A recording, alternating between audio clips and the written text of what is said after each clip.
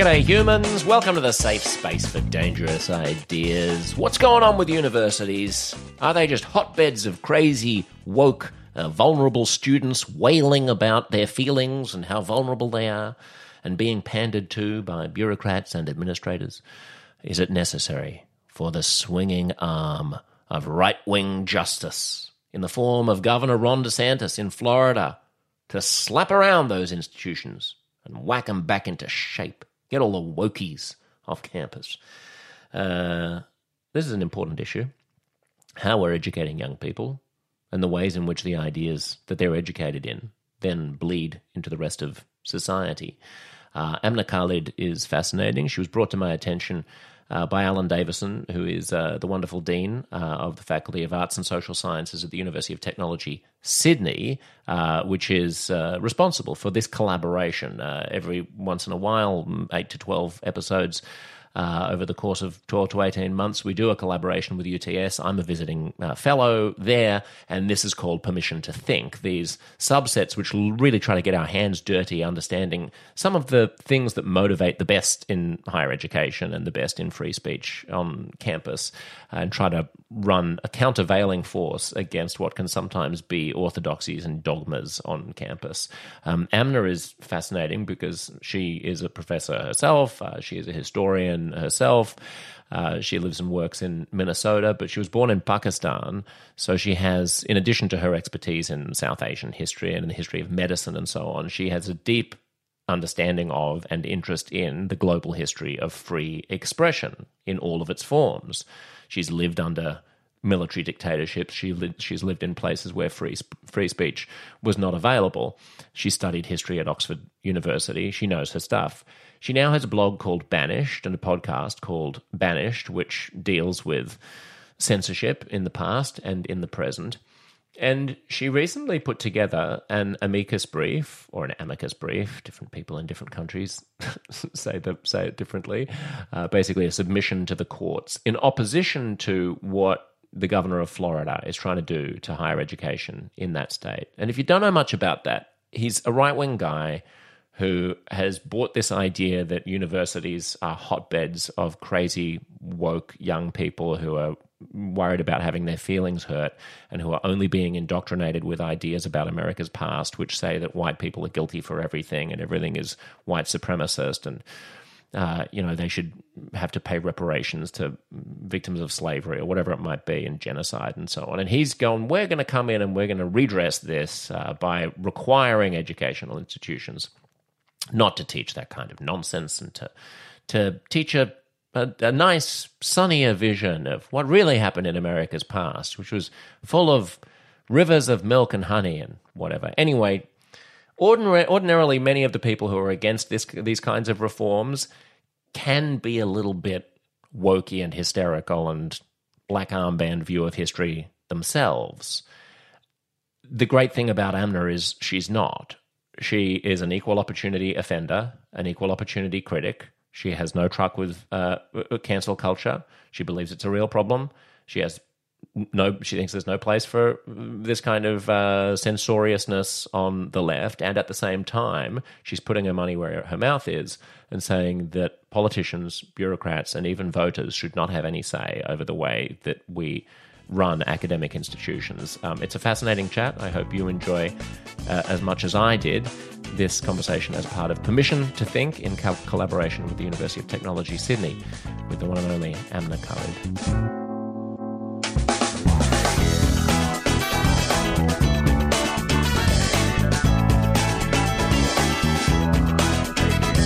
Start with cancel culture, because I thought you wrote an interesting piece on your Substack debunking some of the myths from people who deny that cancel culture exists. Right. I think there are a number of myths. And to begin with, I wrote that piece with my colleague, Jeff Snyder. And one of the kind of motivations for it was when we brought to people's attention, or we started a conversation about cancel culture, people would either say it doesn't exist at all, or the alternative was it's worse on the other side. And I think that is, how we decided to write that piece, because the fact of the matter is it does exist. People use I mean, I can go through it in more detail if you want, but people use examples like, well, so-and-so has a big platform. Dave Chappelle is continuing to have his comedy shows being watched, and he has not been canceled, therefore. But the question really is that what do these cancellations, these high-level cancellations, do for those who are not as popular and who are not in the limelight? And what we found is that remarkably, well, it shouldn't be remarkable, but that notably, there are many, many people who are being silenced. So it's not about one particular celebrity or one particular idea, but what the cancellation of that does to the wider environment for having a conversation. And I would argue cancel culture is incredibly strong in the US right now. It's very much on the upswing. Sometimes I'm feeling more hopeful, and I think we've reached a tipping point. But I haven't really seen many reasons to confirm that hope of mine yet. And I do think that the right, I don't want to say is only responding to the left in terms of what's happening in Florida. I think there have been tendencies on the right to censor for a long time. But I do think I can understand that some of it is being fed by this cancel culture, which is on the left. Yes. I mean, cancel culture this is what's so peculiar, I think, about the current moment, is that I assume that the right has always been responsible for cancel culture. I mean, McCarthyism was cancel culture. The religious right censoring things they found offensive was cancel culture. Monty Python being pulled off the airwaves and having huge controversies for the life of Brian was right-wing cancel culture. Like, we just assume that conservatives are more conservative about what people can say and have tended to be more punitive about people who try to break out of the boundaries of what polite society dictates. What's interesting about the current moment is that you do seem to see that tendency towards Puritanism, a certain kind of Puritanism on the left. And I certainly think that is then feeding into, it's pouring fuel on the fire of whatever that instinct is on the right. Let's go through those myths. You've just thought of the first one, which you call the Chappelle myth, the Dave Chappelle myth. In other words, if Dave Chappelle is still alive, if Louis C.K. is still selling out Madison Square Garden, then where is this cancel culture that you speak of? I've sometimes called this myth they still have hands myth. We haven't chopped their hands off.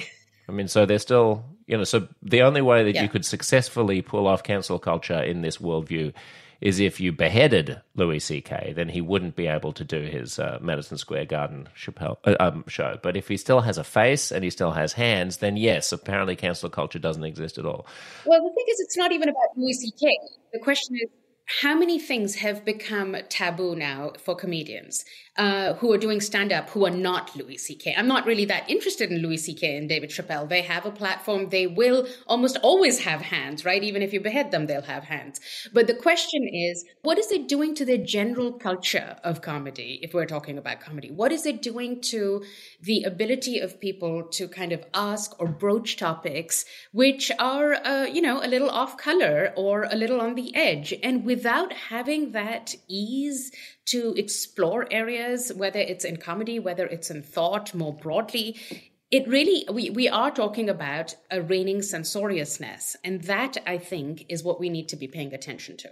Yes, and this is a point that I make often, which is that it's the evolution of a way of speaking with each other that requires much more treading on eggshells and much more inauthenticity, actually, and much more hyper-cautiousness, which impedes the flourishing exchange of ideas, because everybody has the examples of the high-profile people who were cancelled as cautionary tales. But another point that you make about this is that when you point to these high-profile people who were quote-unquote cancelled but who are doing fine, J.K. Rowling or whatever it might be, there's a survivor's bias here, you make the point, because we're only selecting from the group of people who did end up being okay. There's a whole bunch of people who are less high-profile who were cancelled who are not okay, we can't point to. You mentioned someone who I've never even heard of, which is some bloke called Daniel Elder, who was a composer in Nashville. Yes. Can you just tell what happened to him? So Daniel Elder was a composer, very promising composer, and I'm trying to remember. There's so many controversies. Honestly, I can't remember which one he spoke out. It was George Floyd. It was the protests. There were protesters who tried to burn down the courthouse in Nashville. Right. And they were white protesters. He critiqued the kind of violence that was happening. And he was saying he supports Black Lives Matter, but he doesn't quite get, does it have to be this violent? And does this kind of lawlessness, is it justified? And it was that. And it led to a complete cancellation of him. And he had like very promising contracts upcoming that were canceled. And now no one's heard of him. This is someone who was going to be someone, but because of the kind of outcry that happened, Daniel Elder is no longer composing. And in fact, I think a while ago I asked him if he would come onto my podcast. And at that point, he was so jaded that he didn't even want to come on to the show because he didn't want to make more of a mess in the process and be further kind of dragged into this controversy. So he's someone, like you said, you haven't heard of. I think it was only 11 words that he put on Instagram. He said, "Enjoy burning it all down, you well-intentioned blind people. I'm done." And with that, a career becomes incinerated. It doesn't take much. I mean, as someone who has had his own share of experiences being pilloried for things that I've put on social media, it's extraordinary how swift and misrepresentative it can be. The other point that you make about cancel culture, what's that? And I said how damning it is and how kind of, conclusive that cancellation is. There's no kind of going back from it. There's no putting it into context. And there's no explaining on social media either. The more you explain, the more you. I don't know if you've heard the story of this of David Vlodskov, who is a journo he's a journalist who got a job on the Seattle Times editorial board and moved his whole family from Georgia to Seattle to take up this job. And after his first article for the op-ed page, he wrote that, foolishly, that Lenin was worse than Hitler on social media because he'd written a piece about a Lenin statue that they have in Seattle. Or maybe it was Portland. I think it was Seattle. And he tried to explain what he was talking about on Twitter to the haters and, of course, ended up getting fired. And now he has no job. And now the first 3 pages of Google results are all about how he defends Hitler because he was defending Hitler, supposedly, against people who were maligning Hitler. I mean, he's a Jew. He's not pro-Hitler. He's trying to make a nuanced point on social media like an idiot. I had him on this podcast. Well, I was like... Social media doesn't lend itself to nuance, firstly, right? And that's, unfortunately, that's kind of being reflected in our public discourse now, is that there is no room for nuance because most people are beginning to talk on social media platforms with each other. But what the other thing is, the ways in which things are being interpreted is very binary. It's like, if you're saying Lenin is worse than Hitler, then you must be a supporter of Hitler. The conclusion that is drawn from that is so misplaced, and there's so little, it's very binary. There's no room for kind of adding any other context or, seeing why someone might be saying something. So the conclusions that people jump to, I feel, are predetermined. And they're scripted.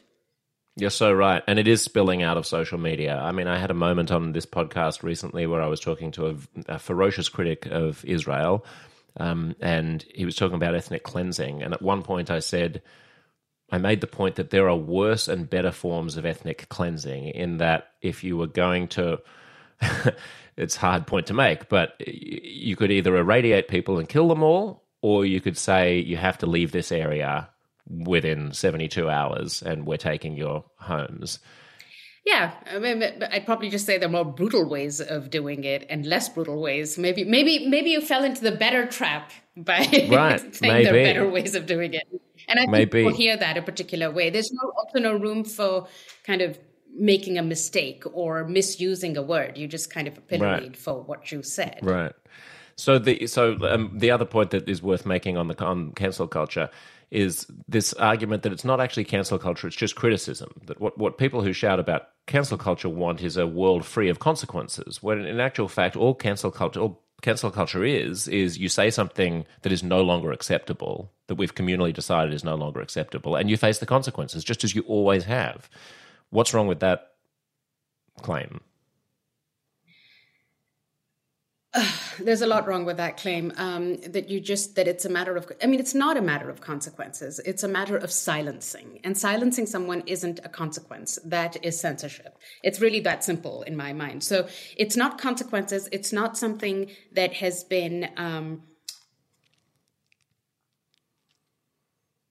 there is only one consequence, is the point, right, in this case. And the consequence is that you are erased, that your voice is erased. And that in itself is not a consequence. That is silencing. It's censorship. Right, but isn't that, I mean, can't the same, if you put it into other examples, if someone were to say, to stick on the Israel theme, that Jews are inferior and should be rounded up and herded into gas chambers, wouldn't it be an appropriate thing to just silence that person? Like to be like, okay, you don't get to have a Twitter account. You don't get to give a speech at our college. Okay, there's several problems with that, right? One is, once you silence one point of view, who makes the decision about who is getting silenced? There is a judgment call that's being made over there. So today, if you're on the left and you decide a particular view is unacceptable, in a different context, at a different time, another view will become unacceptable. Let's go to the Florida case where we have the Stop Woke Act. And in fact, the judge in the initial proceedings asked the state lawyer if this meant that when Democrats are in power, they can decide which ideas are divisive concepts and decide that those need to be censored out of the classroom. And the response of the lawyer was yes, right? So that really highlights how this kind of idea of silencing works, which is if it's the approved orthodoxy today, that's going to reign, but that can shift. Who makes that decision is a crucial point when we get to deciding what views are absolutely not worth hearing. What views are there views that are absolutely not worth hearing?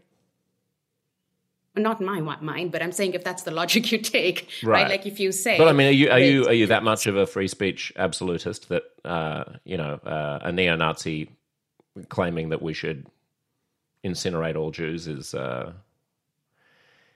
right to cry foul? It depends on whether that speech is being made. If it's being made in a public square, I am that much of a free speech absolutist that I think that they should be allowed to make that claim. I think the entire rationale behind the neo-Nazi march in Skokie, as justified by the ACLU, as worth defending, was exactly this: that in a public space, if we're going to wait, I'm not talking about passing laws against that speech. I'm talking about, going back to the Dave Chappelle or Louis C.K. example, that person being booted off media platforms, having their television shows withdrawn, being cancelled in the colloquial cultural sense. In other words, they're sort of memory holed by culture, but we're not putting them in jail for saying that. I'm not going to, I think it really depends on the society you're in the context you're in. And of course, social communities have the right and they have dynamics which ostracize people. So I'm not saying that they can, I'm not making a judgment on what a private institution should do. I'm not making a judgment on what a particular society should do. But legally, I do think that in order to have the freest possible society where we can have a conversation about everything and anything, I don't think that someone like that should be banned out of the public square. Or I don't think that I don't think it's a very healthy speech culture if we're going to begin to silence views, even if they are the most reprehensible views. So in my mind, an open society would have space for even those ideas that I think are absolutely, utterly, disgusting, but I would want them to be there because I worry about what would happen once you start banning things. And this is one of the things that I think is currently a problem in the kind of conversation we're having in the US. I don't think people have a living memory of what it feels like or how it pans out when you begin to silence particular points of view. What they don't appreciate because they haven't lived it is that it goes downhill very quickly. I can go to Orwell. I can make several other references right now. But something might seem like a good idea. I'm not endorsing those views by allowing them to be broadcasted. But at the same time, I feel that censoring them is actually more dangerous and comes to bite us in more kind of significant ways than allowing them. Does that make sense? It does make sense, but I do feel like there's still a dodge somewhere in there, which I want to tease out, which I think has to do with... Yeah, push me. I want to be...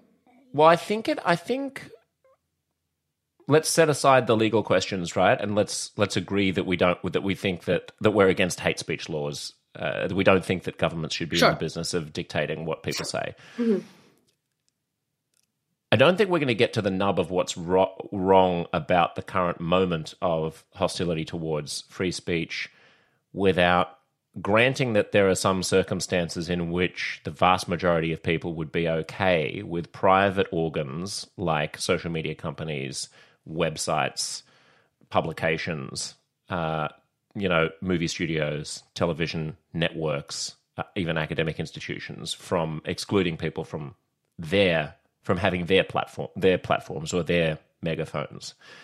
So for me, there needs to be some differentiation between why are we okay with a virulent neo-Nazi being booted off those platforms, but we're not okay with what's going on at the moment on the left and the right. And for me, maybe the solution is less about the content of what people are saying, but the mechanism by which we make the adjudication about silencing them. I mean, to me, the unseemliness of the current moment is that people seem to be making these adjudications about what can and can't be said in a knee-jerk reaction to mobs, to social media frenzies, to political expediency, to pandering. Sure. What's the alternative you're proposing? Like, in which case do you think it would be okay to, in terms of the mechanism? Right. So, well, I don't know, but I could imagine a mechanism whereby, CEOs and deans aren't such pussies, pardon the French, and they have a mechanism by which they are committed to ideals of free speech first and foremost, a set of principles that they have to abide by were they to throw those free speech principles overboard, that would have to show some kind of real harm, not just them responding to a petition that got cobbled together by a bunch of students in a frenzy or, being shouted down in a hall or something like that. See, I'm very skeptical of things like harm, in part not because I deny that things can be harmful. I actually believe words can be extremely harmful. But it's, again, about the adjudication of who decides what's harmful. Let me be clear, just to kind of clarify the conversation further so we can move productively, is I think any private organization, if it decides and chooses to ban certain kinds of speech on its platform, is a perfectly viable decision that they can make. I'm not, so I'm not saying that Twitter has to be totally free for everyone. That is not my place and my position to call. Let me bring us back to the academic context, which is where I think some of these things are playing out. I actually don't think that there is any view that is off the table in the academy, or should be off the table. However, and here's the distinction, I don't think there's any view that's unutterable, but I think it's about whether it's being endorsed in a particular way. So let's say we're in a geography classroom and your geography professor walks in and starts teaching that the earth is flat as the truth. There is no room for that. That is actually what we would call educational malpractice, right? That is teaching or giving a concept weight which it doesn't deserve. However, if you're in a geography classroom and a professor is like, well, there is a theory, or there are people who believe this, which has been debunked, but students still want to get a sense of how is it that someone in this day and age can be a flat earther. And this person says, you know what, there's someone I know, I'll call them to class, you can have a conversation. That, to my mind, is an educational moment where you can actually delve into how is it that in light of this evidence, people are still believing that the earth is flat. Or you can put this in, it's anti-vaxxers, or you can put it in any So no idea in the academy, to my mind, is unutterable. Nothing should be taboo. Yet endorsement or teaching it as the truth is something that requires expertise and something that goes, so it's not just uttering it in itself should not be sanctionable unless it is being endorsed as the truth. So in that case, there are limits on speech. But no matter what these limits are, don't we fall back into the trap of what you were just saying to me, which is who decides the limits? Yeah, and we're falling back in the context of academia onto the decision that is made by a contingent of experts in a particular area, right? So it's, to my mind, that's a very different, a peer-reviewed kind of opinion being aired is very different from something that's off the cuff that I've just decided to share with people. So those are not just views that are just views off the cuff, but those are ideas that have been substantiated, that have the kind of weight of scholarly expertise behind them. And yes, this is not to say that every question is settled. In any area, you will see that there are disagreements and there are kind of heterodox ideas, and those should be allowed to be aired, provided they're based on some kind of evidence and some kind of consensus within the community, at least a certain section of the community, that brings to it, the heft that is required to have an academic debate and discussion. So in order to have an academic debate, you can't just get up and you can't say the Holocaust never happened. That is not a viable point of view among historians. However, you can get up and have a conversation about, there are other things that are hotly debated and viably debated among historians, which is, what is the impact of X in Y? I mean, I'm struggling to come up with an example right now. Well, I mean, one example might be that you could certainly have a conversation about the historiography of Holocaust denial. I mean, you could certainly talk about the idea that the Holocaust didn't happen. You just have to have that as a meta conversation rather than using that claim as a fact.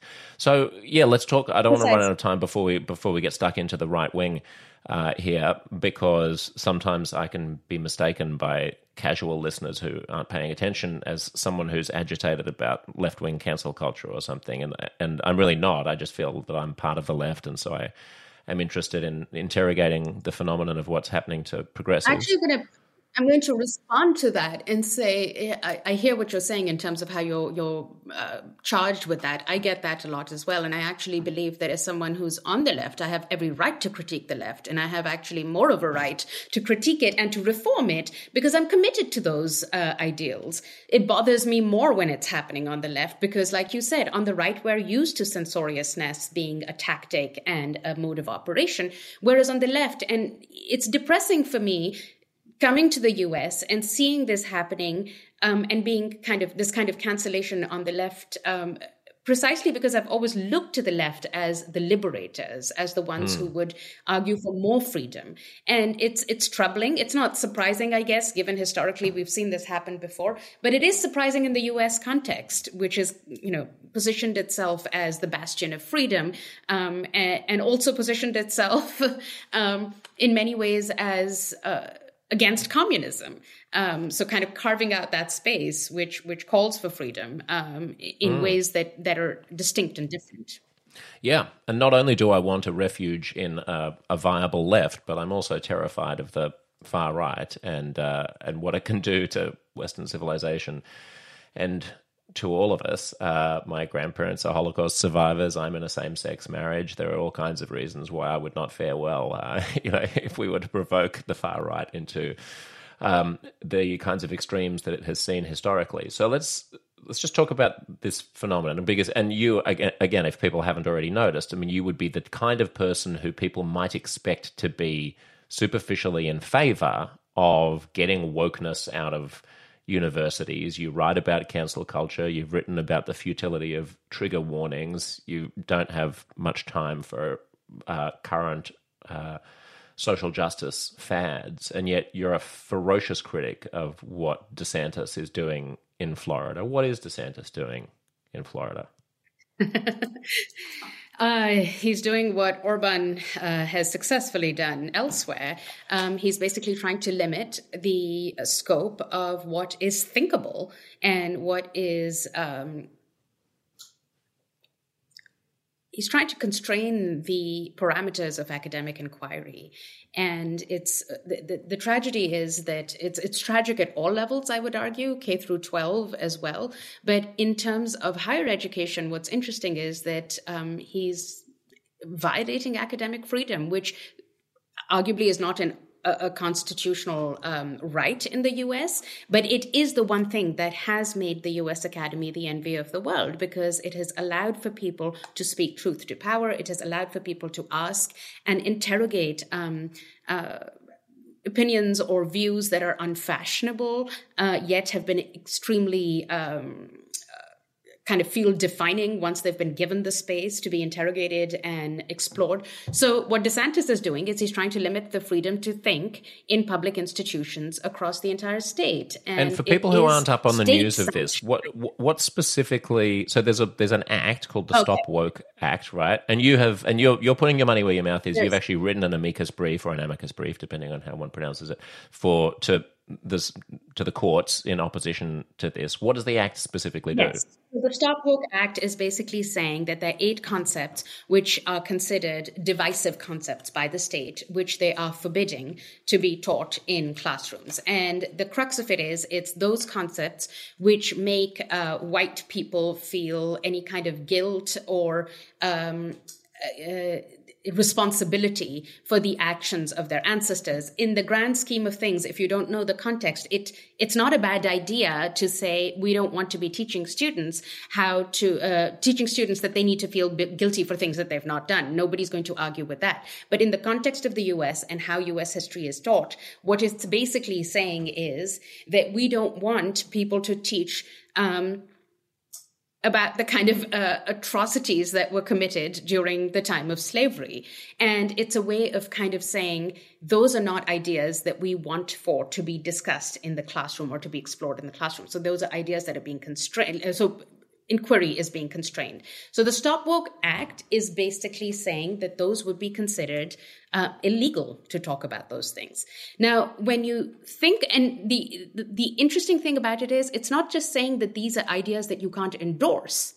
That would be one thing. It's saying you can't even advance these ideas in the classroom. I don't know how you can teach any kind of history without referring to primary sources which are advancing these ideas. I cannot offer you a critique of something without presenting to you whatever that thing is. But according to this law, you would be running afoul of state legislation if you even advance documents or expose students to ideas that you then want to critique, which the state deems as inappropriate. So that would make the teaching of history and frankly, teaching a lot of other stuff, primarily in the humanities and social sciences, but not exclusive to those, fundamentally impossible. So if you can't, this is not an educational enterprise then, this is indoctrination. So the irony is that they're saying that we're indoctrinating students in our classrooms, and it's precisely to counter that indoctrination that they need to put into place laws that will ban certain ideas from being discussed, whereas actually in effect what is happening is they are the ones who are proposing a form of indoctrination, which would be in play at public institutions if this law is actually passed and the courts kind of find in favor of it. Now, this to me sounds flagrantly in opposition to the spirit of the First Amendment to the Constitution of the United States, guaranteeing people the right to speak, to say whatever they want. Is the reason why that doesn't apply because there are public funds in play, and so the state would withhold funds or something? Well, that's the idea that the rhetoric that's being used by the right is that this is something, if the public doesn't want this to be taught, it ought not to be taught. Public funds should not be going towards it. I've written again on that with my colleague Jeff Snyder, that's a misuse of the idea and the word public and how that's being used, because that's often the one that's being invoked. But your question was something else. Hang on, I got just pause on that thought for a moment, because I did read that piece and I thought it was interesting. The difference between public as, the two ways in which we use the term public. Right. Look, it's there are many ways in which we use the term public, but there's something that could be public in that the public is financing it. Something could be public in that it is for the public good, right? It doesn't mean that the public gets to decide exactly what each element of it is going to be. And the kind of analogy that we came up with, which I think is very effective, is that, we pay funds, we have municipal taxes for road maintenance. That's fine. We pay experts to decide which kind of tar they're going to use to fill holes, but we don't have a say in what that tar is going to be or what that kind of mechanism is going to be to fix the roads. Similarly, when we're dealing with academia or education, public education is a public good in that it is for the public. It is easily and accessible, at a low cost, whatever, depending on which country you're in, available to the public. But it's not public in that the public gets to decide what's taught. That's not how this works, especially in higher education. In the kind of K through 12 system in the US, it is a little bit different. States have more control over the curriculum. And one can argue that that shouldn't be done there either. And I would argue that it shouldn't be done there either. But the setup is very different than from higher ed, which is where our amicus brief is what it's focusing on, which is the kind of constraining of ideas. And the analogy, just to interrupt there, Amna, the analogy that I thought of, which you didn't raise, but which is an apt one for people outside of the United States in places like Australia and Canada and the UK, is public broadcasting. I work for the public broadcaster. The public broadcaster, right, is funded by public funds for the benefit of the public and explicitly must have no interference from the institutions of democracy. The whole point is that it is free from voters and free from politicians. That's what it's there to do. Yeah. Exactly. So what I'm finding, and it's really interesting how the right is using this idea of the public, and they're like, well, the public pays for it. Why should the public be paying for ideas that they find divisive? Well, that's not how this has ever been done. And if that's called authoritarianism, it's called democratic authoritarianism, if you will. But it's not democratic, and it's not in the spirit of a public good. The way in which it's intended to be, or was intended to be. So that's the explanation of the public, but there was a bigger question you were asking that well, I think it just had to. My next question, and I don't know if I didn't get to it yet, was it strikes me that there are two criticisms that I hear of what's going on in Florida. One is that this is going to make the teaching of history impossible, and another is, even if it were the case that these reforms are going to enhance the teaching of history as a useful pushback against the insanity of woke professors, using the organs of the state would not be a legitimate way to achieve that, and you would need cultural and educational remedies instead. Yes. Absolutely. The state needs to stay out of this. The state has no business interfering in a classroom and dictating the curriculum, whether that enhances or hinders the educational process. That is not the business of the state. They really should not be in that business. So now, what do we say to the Chris Rufos? Yeah. Well, what one says to the Chris Rufos of the world is a difficult question, because the Chris Rufos of the world are politically motivated. There's nothing they're not amenable to logic and argument. So I don't speak to the Chris Rufos of the world. But what I will say to those who are not is that, I'm not denying that there is a problem in public education in the US today. So that's why I'm such a fierce critic of the left and what's happening on college campuses. I'm strongly in support of the need to do something, but the need, and this has to be an internal reform. This cannot be state dictated. That never goes down well. I come from a country where we ruined our public education precisely when politicians started interfering and political influence started determining how and what could be taught. So the state's role in this case and the public's role, I don't think is in interfering in the curriculum. However, and this is where I think the state could play a role in the reform of these things, is they could say, we are in strong support of academic freedom, and we will be supporting that. So that would be already a way to kind of signal that any overreaches of the left that kind of hinder academic freedom would not be tolerated. But the other thing is, I think the state can say we want X percentage of our budget to be devoted to faculty instruction and not to administrators. So instead of banning DEI programs, which is what DeSantis is doing, that's ideologically driven, right? Say X percentage goes to administration, the rest goes to faculty instruction, instead of handpicking those programs or those administrators that you don't like. I'm no fan of DEI programs, yet at the same time, I can't get behind DeSantis, his approach of banning them. So I think the public can say that our tax dollars are being we are giving them for education, but not determining the tenor of the education, right? So therefore, we want more of it towards actual instruction and not most of it going towards administration. That's a very different proposition from the kind of proposition that DeSantis is making. But that's not the kind of proposition that gets you votes. So that's not one we're likely to hear coming from any side, to be honest. Since you mentioned DEI, you've written about this as well, and you sometimes call it DEI Inc. When I use the term diversity, equity, and inclusion in Australia, I'm sometimes misunderstood as talking about actual diversity and actual equality and actual inclusion. What do you mean? What is DEI Inc.?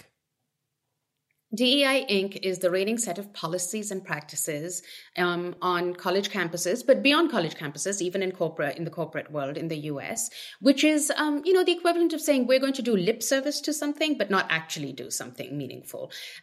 So we're going to posture. There's a lot of emphasis on performing your commitment to these as opposed to doing something meaningful, or even being willing to question whether your policies are perhaps not going to be effective. So there's no room for questioning. It's very dogmatic.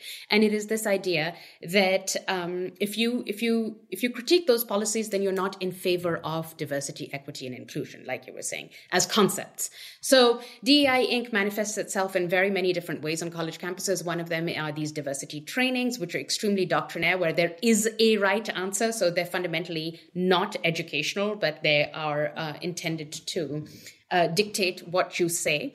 The second thing is, so these trainings, which are anti-racism training and diversity trainings, then there are things like, it's a whole package. It's like bias response teams. It's protecting minorities and the students who might be vulnerable by instituting trigger warnings. It's a whole package that is predicated on the idea that what is happening on colleges can be deeply harmful to students. So it's this framework of harm, and it's harm mitigation, which is what they're trying to do.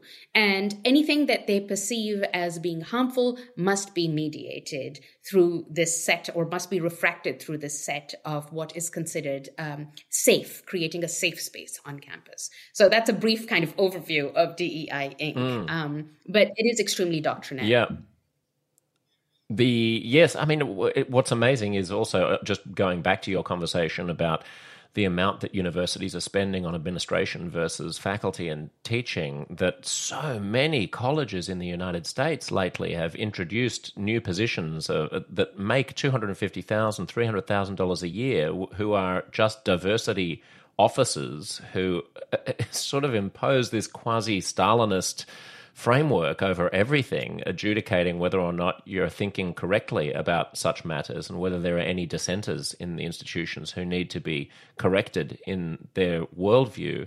Just wrap us up with the fate of tertiary education, higher education, as Americans call it, because one of the cruxes of your critiques is that universities are basically corporations that masquerade as educational institutions at this point. What do you mean by that?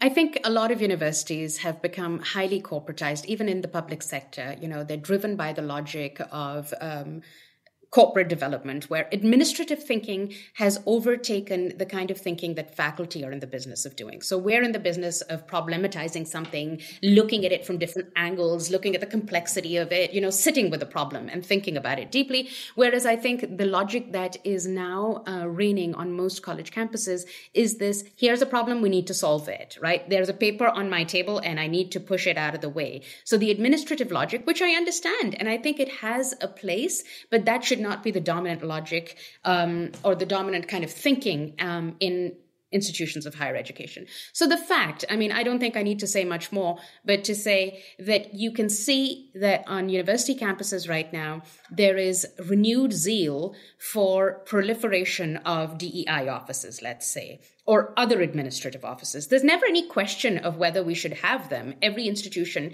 has suddenly decided that that's the thing to do and we need to have them. And like you said, we're talking about six-figure salaries that are being paid to these people. Meanwhile, there's never any really concerted conversation about, hang on, why do we keep cutting faculty lines? Are we not an institution of higher education that needs to be prioritizing learning and teaching? That's not a conversation that's being had. Why is it that 75% of the professoriate in the United States is adjunct and contingent faculty? That's a really damning statistic when you think about the bulk of the population is being educated by people who do not have the kind of job security that is necessary to teach courage. That's the bottom line. Because once you do not have job security, the whole point of tenure is that you can speak truth to power, right? That you can bring to the fore heterodox ideas which will challenge the status quo. But when you think that 75% of the professoriate is contingent faculty and they don't have that job security, not to mention that they're working multiple jobs just to make ends meet because it's so poorly paid, well, then what does that say about the state of tertiary education in the United States? I think it's really dire, and I think I don't feel particularly hopeful about the future of it if these trends continue. I think there are two problems. Faculty co-governance has been strongly undermined, and administration has become much, much heavier, and hence their logic is the one that dominates. And the second thing, I think, is that tenure itself is being questioned in so many places, and that's to the detriment of the culture of intellectual development in the United States. And lastly, when you say you're not very optimistic about the future of higher education in the United States, how optimistic are you about the broader phenomena that are roiling culture, education, and politics? If you fast forward to 20 years' time, are we in a better or worse place? That's up to us. I really do think if we let the trends carry on as they are, I think we're in a worse place. The only place where I do have hope is I think it's still something we can do something about. It's not a gone case.